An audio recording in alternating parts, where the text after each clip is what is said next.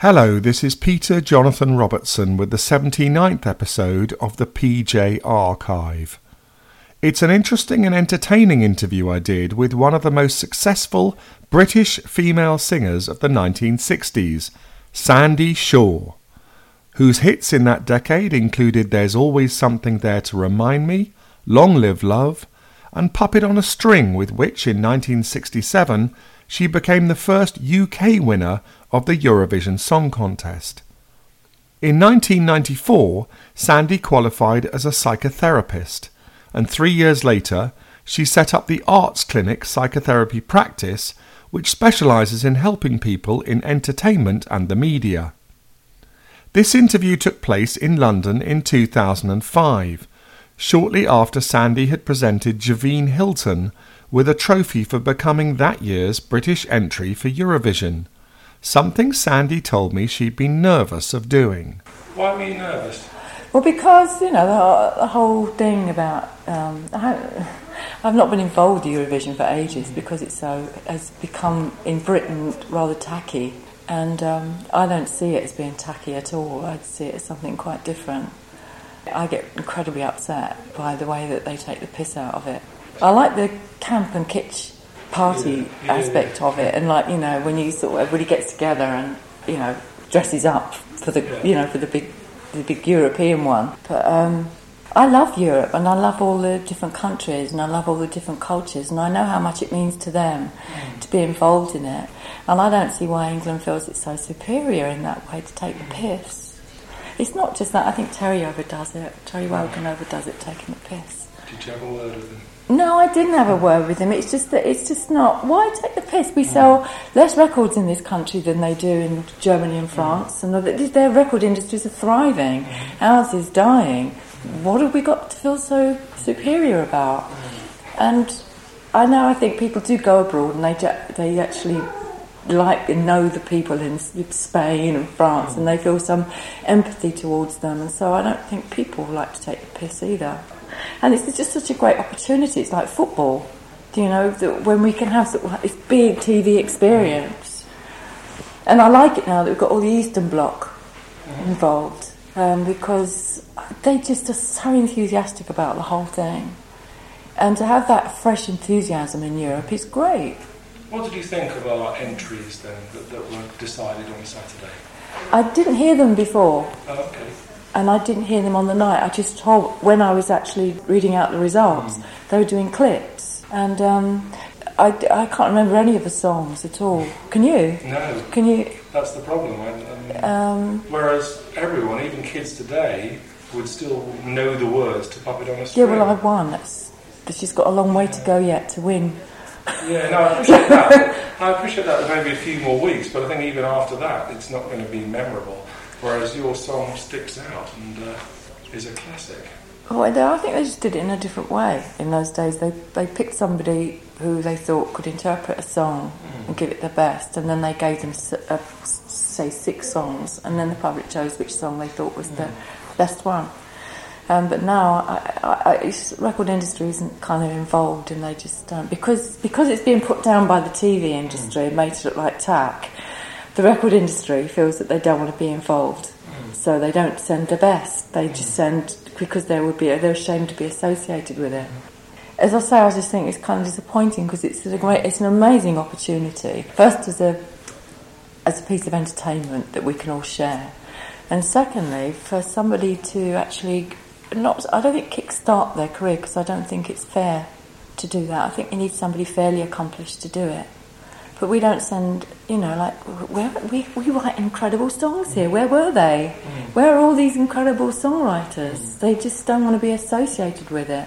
So, might you get more involved in the UK entry in the future if you were asked to? I'd like to go around to Michael. I know Michael Grade I used to know him when I was a kid, but I'd love to go around and see him. Say, hey, Michael, you've got the government breathing down your neck. This really is like, you've got to look at all your programmes, including this one.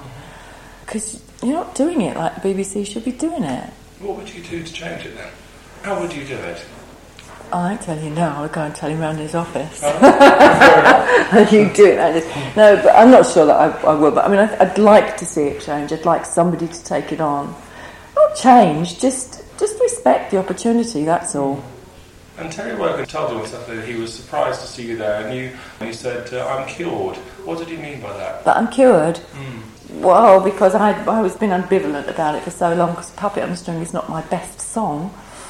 But I kind of got to the point where, about 2-3 years ago, I have a friend called Howard Jones, who has all his own hits and stuff. But I was popped around his studio once to say hi, and he was playing on the keyboards, these really groovy kind of chords. And I said, that's really nice. He said, yeah, it's got a melody like this. Did you try it? I started singing it, and like the melody, I said, it's got words. He says, yes, and it suddenly turned out to be Puppet on a String. But he'd completely rearranged the whole thing, and it became incredibly kind of poignant and kind of sad, and like the lyrics suddenly made sense, and the music suddenly was good. And then he did this kind of really kind of a William Orbit kind of arrangement with it. And we've got a recording of it it's for me, so I call it my cure.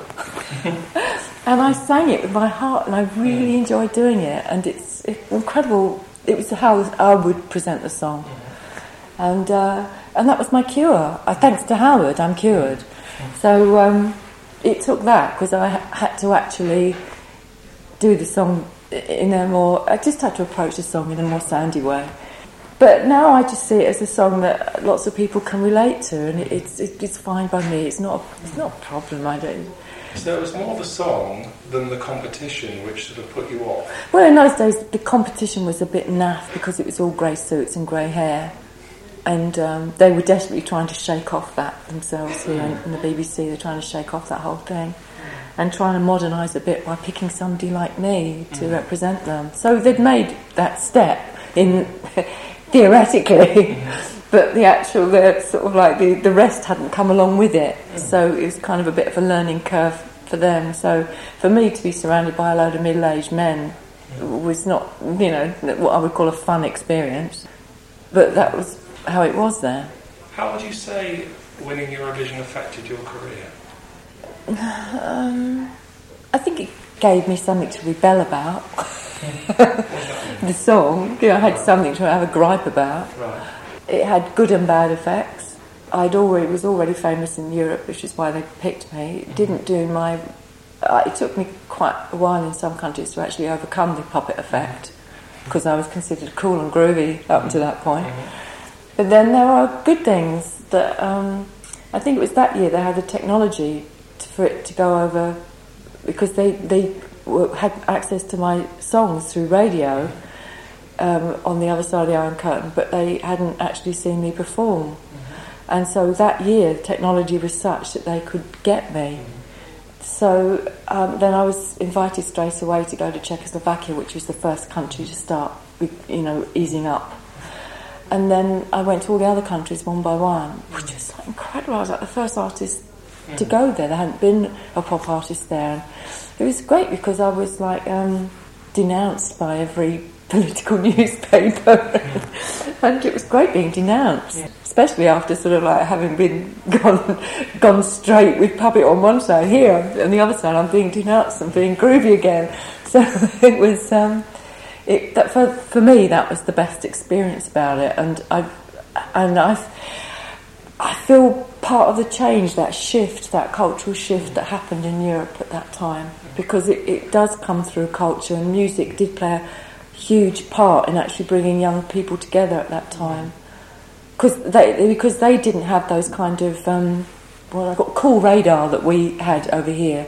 They just wanted to be associated with other young people that were thinking the kind of things that they were thinking about. So the whole student movement was open.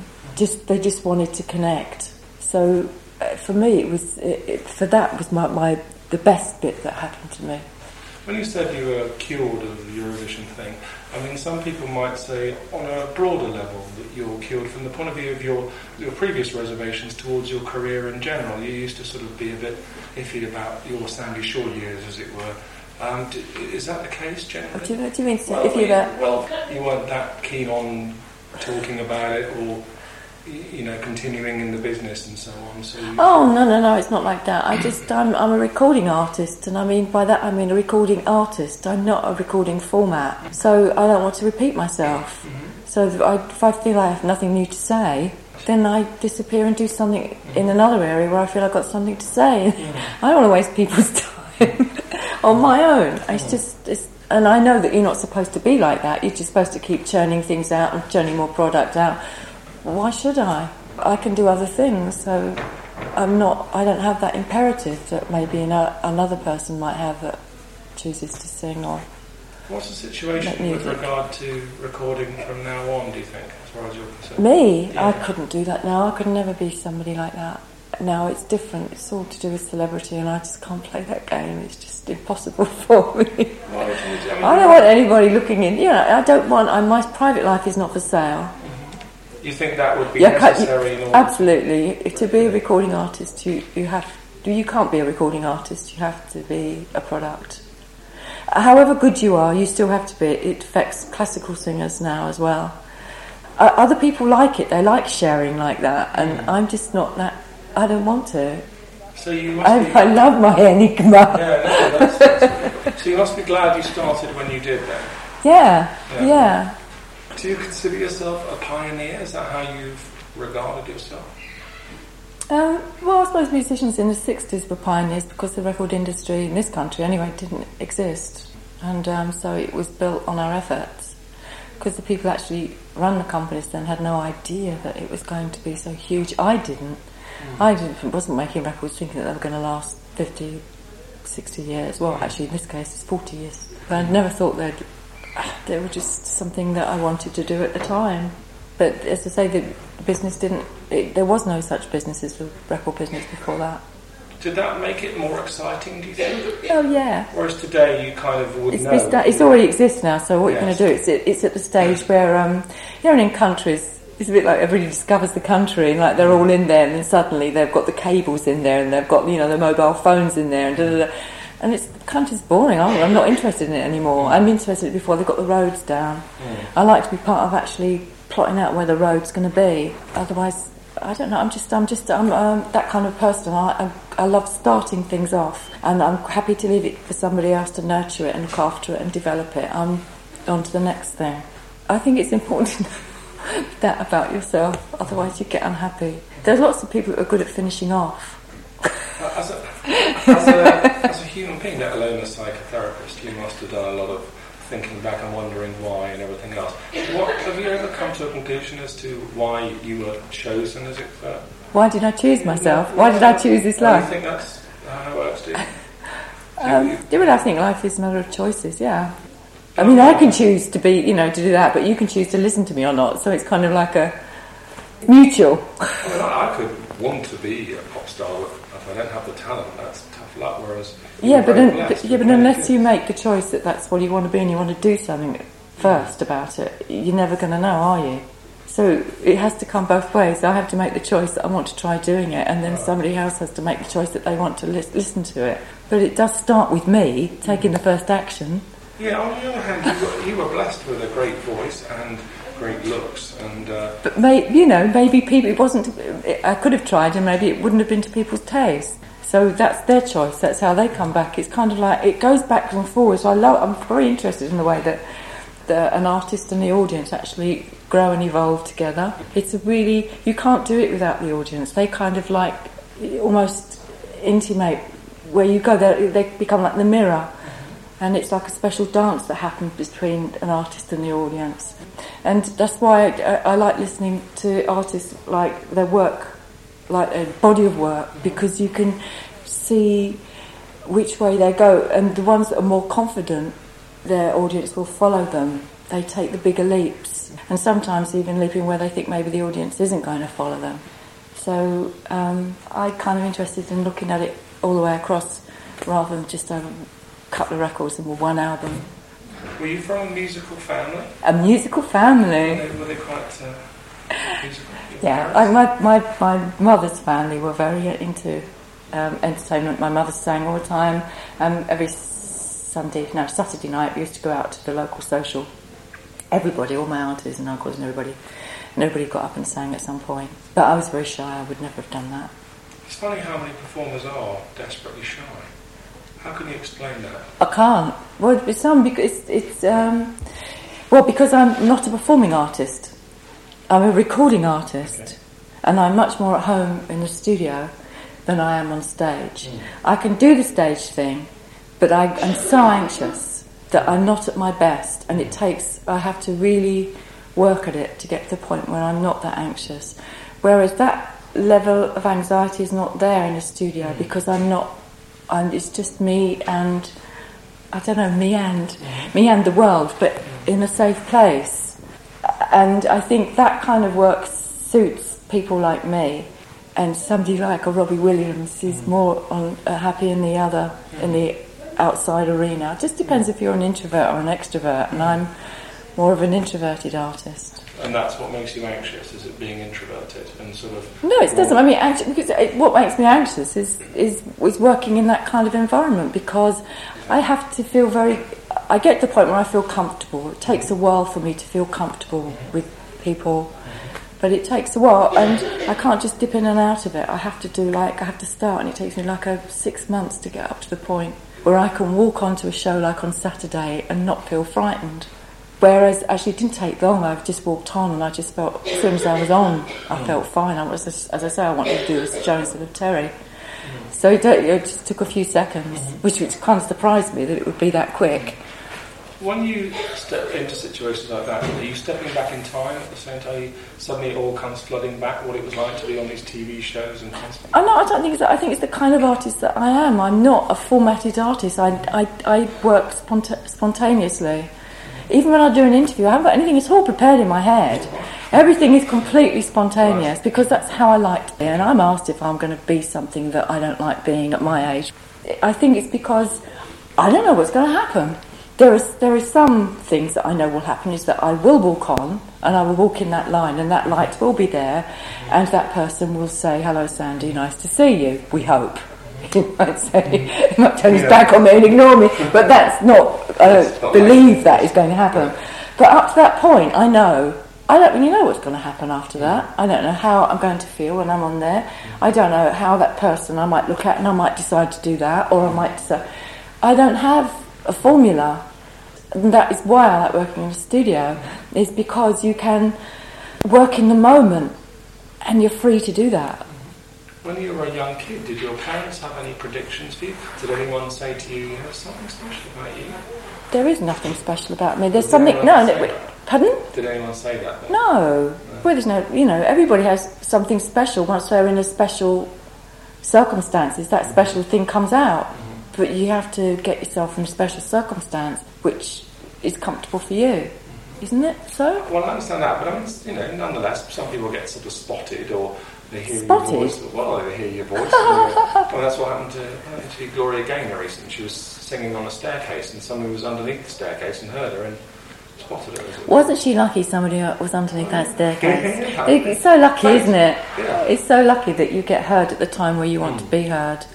It's not so much being special, it's like it is that, just being there, and that mutual thing. You've got to make that action that says, "I want to be heard." Right. But then somebody's got to also come and hear it at the right time and say the right thing.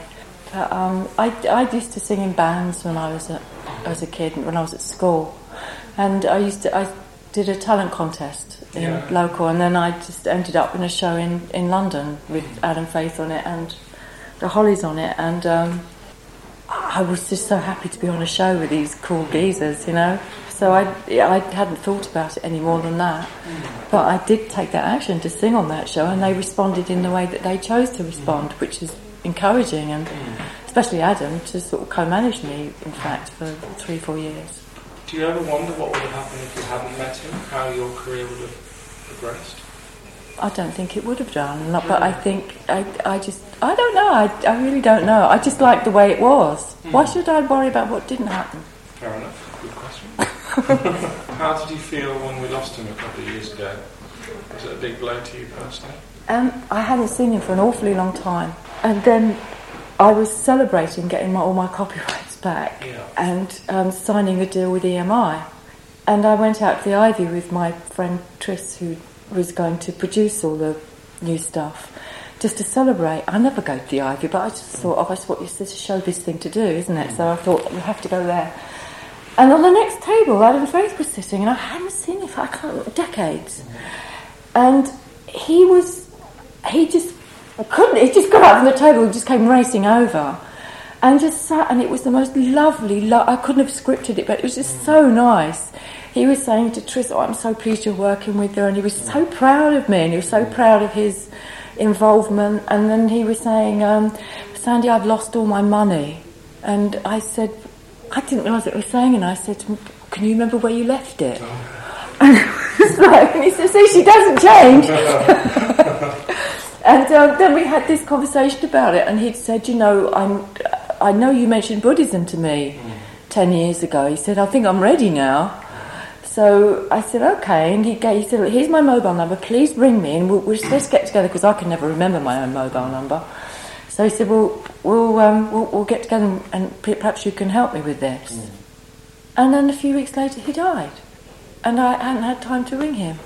And it was, I was so pleased we'd had that lovely conversation. It was like so, it just made me feel so, that everything was so right. And I think at the funeral, lots of people said things like that happened, where he kind of rounded things off with people, and he was... See, Terry was... Adelaide was never that vulnerable with me, because he was always the big grown-up. That he was the one that started me off. He was the one that suggested I make my own records. If they don't want to do them, we know what we want to do, you do it yourself. He was the one that did this and made all these things possible for me. And... Do you ever wonder what else you might have done had you not gone into the entertainment business, become a singer? I would have been a different kind of artist, I think. I don't think I would have, maybe not in an industry. I don't know, I probably would have been a failed artist. How long did it take you... A painter? How long did it take you before you became secure as an artist, or does one never feel that when you're... No, you don't. If you're an artist, you never feel secure, because it's always becoming. It's never... You don't live on your laurels. You always... Your next record. It's not record, just for the next thing you do. I live as an artist. I don't live as just a record artist. I try and live in that kind of creative way. So you're kind of not living on what happened yesterday. You live more on what's going to happen now. How am I going to make this moment really great? So no, I don't think like that. Sorry. When you first, had success and people got to know you, was that quite scary? Because, as we said, there's not many people who've done it before you, and there's no one really to turn to say, what's this like? How do I deal with this? I think it was incredibly scary. In fact, I don't know how I got through it, to be quite honest. And I spent a lot of time on my own without any manager at all. When I went on the continent, I still call it the continent, sounds cute, doesn't it? Anyway, when I went on the continent, I went with my band, and I was the one that had to deal with everything. I had to make sure that the contracts were signed. I had to make sure that the money was paid. I was often paid cash. I had huge arguments with the mafia because I wouldn't play for them unless I'd signed the contract before I left London. The mafia? Well, because if you work in Italy and you go down south, this is in the 60s, in the 70s. It's not. I don't know what it's like now. But if you go down south, they'll find out you've got a contract with so-and-so, blah, blah, blah, and they would come and demand that you sing for them the next night. And of course I would say, no, I don't sing for anybody without, you need a proper contract. I don't know how you're going to pay me. And so and this is like, I'm 19. And so my manager wouldn't come with me to deal with all that. I had to deal with that myself. I mean, if the guitarist lost his guitar in transit, it's my problem to deal with. And I didn't have a road manager or anything like that. I had somebody that actually packed everything up and got it from A to B, but didn't have all the trappings that people have now. And so I was kind of living very, I don't know, had lots of things to deal with moment by moment. And I don't know how I did it, to be quite honest. Did you get to know your contemporaries, like Tudor Clark and Dusty Springfield at all, or were they just ships that passed in the night from the occasional event? I don't know how to explain it. I feel a very profound relationship with Pet Clark, Cilla Black, Lulu, Dusty, because we were part of something that women were experimenting with, and we shared lots of similar experiences in that same time. I wouldn't say that we were friends, but because we all had our own individual careers, nobody spent that much time with each other. I don't ever feel that I felt any competitiveness toward them, and I don't think it was reciprocated, because I think we all felt very confident in our own niche. Each one was very different. But I saw Scylla a couple of days ago at the Palace, funnily enough. I saw her at Buckingham Palace, and she'd come on her own, because the Queen invites you on your own. It's their soirees, they're not. And so we both don't go out on our own. You know, you just don't. You're just too vulnerable. And I'd actually asked the chairman of the EMI to take me, because I said, I'm not going unless you come with me. And so, but she actually did come on, and she walked in on her own, and I was at the entrance, and I just made a beeline straight for her and said, isn't it awful being asked on your own? She said, oh yes, she said. I said to Robert, can't I get somebody to come with me? I knew exactly how she was feeling, how exposed that she felt, and because I feel the same. And I just feel this really special connection with her. I don't have anything in common with her from an artistic or a musical point of view, but as a woman, I like her. I have incredible empathy for her and for Lulu and all those people. So when you are with these people, are you nostalging with them, or do you? No, we talk about our kids and really, yeah, you know, so got the recent gossip with whoever. But, what did the Queen say to you? That sort of thing. Most people would imagine that was the best time of your life, the most exciting time. Would they be right? Oh no. I mean, I suppose there is, for everybody that time is exciting anyway, so adolescence and early 20s and 30s even. But, but how old are you? 43. Ah, well, it gets better. I'm a lot older than you. I'm 15 years older than you. And when I was 43, I had no idea it was going to get even better. And yeah, it does. If you start off right, you end up right, you know. Starting's kind of important. And what do you That's why I'm just interested in starting, because I know if you get the foundations of things right, if you get that bit right, if the road's in the right place, the trees are all lined up, everything is fine after that. So what was the foundation that you set down? I have no idea. I think I've always been into integrity. That's why I had so much difficulty, because I wasn't very good at expressing it when I was younger. But I've always tried to maintain what I thought was my idea of it in whatever unsophisticated fashion I was able to do.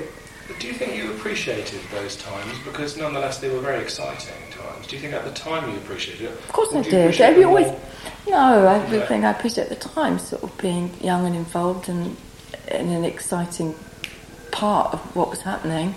So yeah, no, you appreciate it at the time.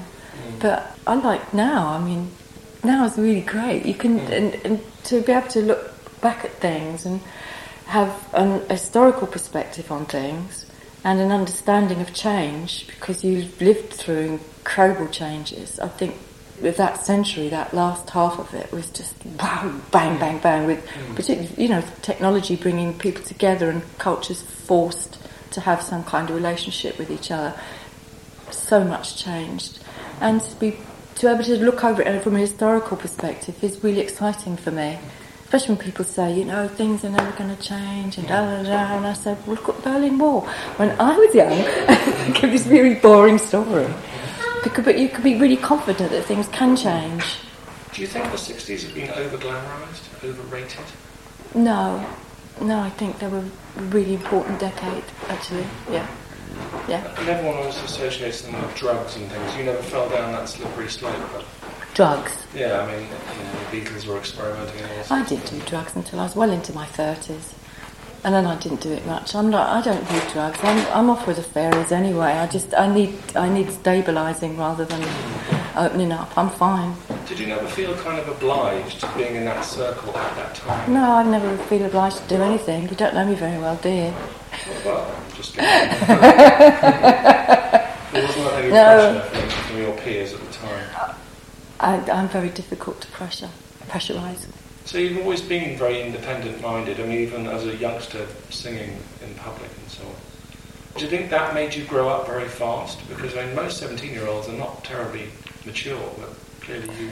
No, I think it gives you a reputation. Sometimes people get quite frightened of you. But then on the other hand, they'll say that, but it's great because we know where we stand. I don't take a stance ever just to be difficult. I just really believe in it. So at least they know that it's something I believe in, and I will listen to, you know, whatever they have to say. And if it challenges my belief and my belief then crumbles, I'll admit it. But I think it's really important for me it's really important to have that belief and to fight for it, whatever it might be. If you could go back in time, would you change much about your early career? I would have had my bunions seen to. Is that why you were always barefoot? They've never been a problem to me. They don't hurt or anything, but I think nowadays I look and I think, oh, I should have had my feet done, so I wouldn't have them done now. Just explain why. Can you just remind us why you went barefoot in the first place? Because I just did. I've always been. Right. It's just what I do. I hate wearing shoes. Even now, I think I can't wait to get them off. Did you never suffer as a result of spending so much time with your feet exposed and, you know, no buggins and it's only shoes that make my feet suffer. Right. Do you not wear them unless you have to then? Exactly. When it's very cold. And did you ever get asked to advertise? What? I don't know, Mysore Pearl or anything like that, or foot cream or shoes or socks or anything like that, because of you being so notorious for... Mostly glamour products. Yeah. But no, I don't do advertising either. I haven't. Did you ever do any photographs because I know you did quite a bit of modelling. Did you ever do any photographs that you regretted? Or did you ever turn down any shoots that you kind of thought... No. I used to like doing photographic work with particular photographers for a time, and then I got bored with that, and then on with something else. But there was a time when I really enjoyed it, and used to play games about how many front pages or how many double middle page spreads we could get. And other times just trying to work with somebody where imagery and symbolism was really important, and to actually be able to do that kind of work was quite fun to do. But it gets on your nerves after a while, because you have to wear your makeup all the time. It's uncomfortable. Were you offered money to get your kit off by any magazine? I don't believe that. Why on earth would anybody want to do that? Well, I don't know, lots of celebrities are. Daisy, because you're only 43, people don't do that sort of thing. If you've got talent, people don't ask you to do that. I think people do different things to get attention. Yeah. I sing for attention, and people think it's enough. Absolutely. So, don't get me wrong. How do you view your songs now? I mean, some artists that I've talked to, talking about them as like their children almost. They view them as their children. How do you view them, your songs? Very naughty children. Right. That's been good and bad to me. Why? I'm really joking. And I'm teasing you. Sorry. That's all right. But this is where you practice your psychotherapy, isn't that right? Not here. Oh, okay. Downstairs is the clinic. What got you interested in that profession in the first place, maybe? I'd worked with the Smiths, and from that I started doing the kind of tours I'd always wanted to do. I did a load of university tours, started meeting lots of students and going backstage, and then seemed to be working with young people a lot. And then I wrote a book about it. And after writing the book, I think, I really want to indulge my curiosity about people and how they tick. So then I went to university, and then I trained to become a psychotherapist, and then I worked mostly with adolescents, then I worked with students, and then I found myself working on a performing arts campus, and feeling that then suddenly I thought, well, this is ridiculous, this is something I know a lot about, I should do this in a different environment. And so I joined up with this PBCS, which is a consultant psychiatric clinic, and there, because I wanted it to be very pucker, and I wanted it to be something that people could trust. And then I started bringing together therapists that had some background in the creative industries that wanted to work in this particular area, and it just kind of happened. We just got a reputation immediately for being discreet and businesslike and professional in the way we handled things. Do you think in a way you were trying to set up that you could have had? People didn't do things like that in those days. No, but did you kind of wish they had? Did kind of providing a service that... No, because I couldn't have done it and been original now, could I? That's for sure. If somebody had done it before, then I couldn't have done it. No. It's right for the time. Because anybody can have ideas. I mean, ideas are 10 a penny. Actually putting the ideas in the right place at the right time is very difficult, and getting to see them through from the beginning right the way through to the end is very hard. So I always admire filmmakers, because from the original idea it takes years to actually get it to the point where it's receiving its Oscar. And you have to be really tenacious and really patient and really believe in something even when nobody else does for a long, long time. To what extent did you feel you were taking a risk, taking a gamble? On what? On moving into a field such as this? A gamble? I don't know what you mean. Well, it's quite a step into the unknown from what you've done before. But why stay on comfortable territory? I mean, I've done... It's more comfortable for me to move forward in some way and explore what I'm interested in. I'm not terribly interested in what, somebody else does it in a certain way. I'm trying to find out what suits me. I encourage everybody else to be like that. It looks as if, from what I've read, that you've kind of wanted to attract sort of fellow artists or performers, recording artists and so on. Is that the idea? So because you know where they've come from and you understand? No, I work with all the industries, because you just see the person at the front, but I see the whole team that actually gets that person is the tip of the iceberg. It's the whole of everybody. So I work with all the record companies and all the management companies, and I don't just see artists. We see everybody. Sometimes we have in the room somebody representing every different facet of what's going on of the team, to get them a bit more aware and work a bit more creatively with each other. Even, a theatre company, one would do that with film production companies. You do it with a band, if it is in conflict at some point. Do you help them actually kind of resolve it in a more kind of creative, more constructive way for everybody? Do you tend to deal with groups of people rather than individuals? No, well, you work with a group and with the individuals, and I wouldn't, to be quite honest, while I'm doing the SANDIE SHAW thing, I don't do anything. It's the other therapists that do it, because I can't do two at the same time. It needs one's full attention, and I can't do both. Is like SANDIE SHAW a separate entity to you? Is that how you view it? No, it's just a different way of looking at things, When I'm SANDIE SHAW, I have to really promote SANDIE SHAW. That's what I have to look after. And when I'm with somebody looking after it, if I'm a therapist, their interest is at the foremost of my mind. They come absolutely first. And so my ego is kind of subservient to theirs. It's kind of that's how I experience my ego, is quite differently.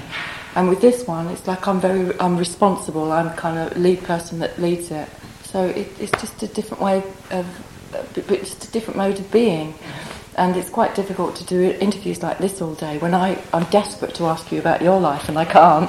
So, but but I have to be in the mode of like feeling okay. I'll talk about me, and then as soon as this is over, I can get back to doing what I really like. I think I probably prefer doing, which is talking with other people and listening and taking on and finding out things. I'm really curious, and I'm always surprised by people, and pleasantly surprised.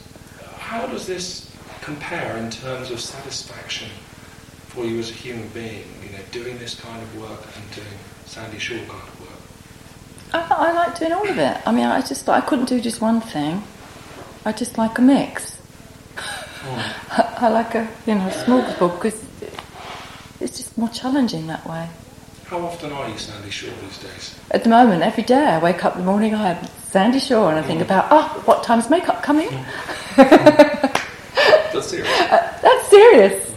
Serious. That's my first thought. What time's makeup coming? Because I have to get and go and have a shower before. I just. And have you been made lots of big money offers to return and perform on stage? Big money offers. I'm always being asked to do things I have done for a long time, which is very nice. I really do like being asked to the party, but I don't always go. Is there any amount of money that will persuade you to return? No, money's never a motivation as far as I'm concerned. I have more than enough. I'm very satisfied with what I have. I'm not a greedy girl. What would persuade you to? Nothing. I don't know. I have no idea. Nothing has so far. You wouldn't rule it out, though? I think I would, yes. As I say, I couldn't do the celebrity bit. It's just not... I couldn't and I wouldn't. It doesn't interest me at all. You're very associated with this country, with Britain. Do you think? Well, I think so. People talk about Britpop and Tattoo, Union Jack tattooed on my bum. Yeah, almost. How do you feel about this nation now? And you know, I think you live mostly in France, don't you? And how do you view the UK now? I always feel British wherever I go. It's really strange, but I don't like living in the same country as that Tony Blair's running. I find that very difficult, really difficult. And I think I probably spend more time in France because they didn't support him and Bush. I marched for the first time in years. I was on with my family. It was one of the most fantastic times that my family actually felt strong enough to do it too. My kids couldn't understand what we used to march about when I was in the 60s, but they instinctively understood. In fact, they suggested it, and I think, oh, yeah! And I marched and was astonished that he didn't listen to the... And then he continued with these lies, after lie after lie. And, like, you can do all these inquiries with all these, like, fixed results, but people still don't believe him. And I need to believe in somebody, especially when it comes to something as serious as war.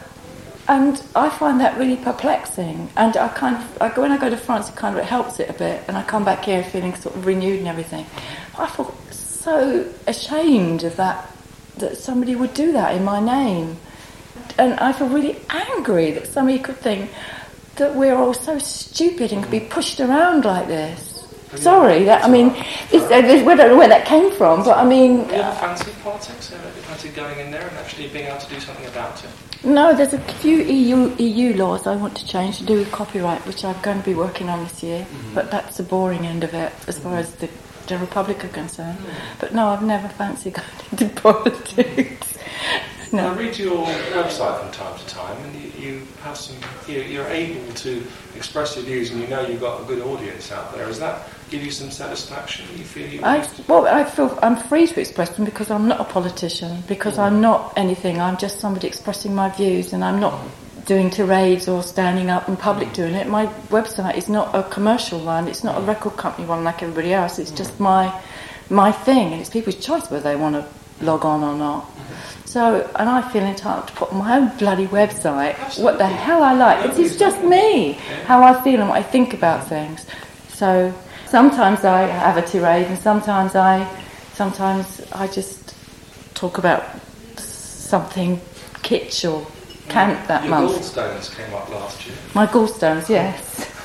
I was offered money for those gallstones. You were never. I was too. Really? I was. Just loads. I don't know where it all came from. It's just like this thing. They were bidding for it. Anyway, I don't know where. I just learned that they were amongst themselves. Really? Were bidding for it. So we moved on from there. Do you still have quite a lot of fans that were with you right from the start? I get the most lovely messages on my website. They're really interesting. I have really nice fans. And they have all different kinds of interests, and they do really and they're funny as well. So sometimes if I fancy, I reply, and sometimes I don't reply. It's kind of like a hodgepodge, but and every now and again I dip into the forum. But it's mostly they want to have a personal email. If I feel like it, I always respond. Why not? I love that relationship there is. Why don't you move back to England? I do live in England. I live in Oxfordshire. I live in Oxfordshire, London and France. Okay, what percentage in each place generally? Third. Do you think you'd be given the respect that you deserve? Oh yeah. You do? Nowadays, people are just fantastic. I'm just really happy with the way people are with me. Yeah. But I think, I respect other people as well. I think a lot of it comes from that. To get else, I think, what you put into it. And if you go around being disrespectful of other people, it doesn't mean you have to like them. It doesn't mean you have to think their work is great or whatever. But I think respect is really important. And long after you left this planet, how would you like to be remembered by people? I don't think I will be. I don't know. I'm not particularly interested. Unforgettable. I don't care. I don't care. When I've gone, I would like the people that know me, that actually know me, to hold me in their hearts, and that's enough for me. What about musically then? How would you like to be remembered musically? I don't mind. I'll be dead. It won't affect me at all. Your family, yeah, but they know me, so as I say, they'll carry me in their heart.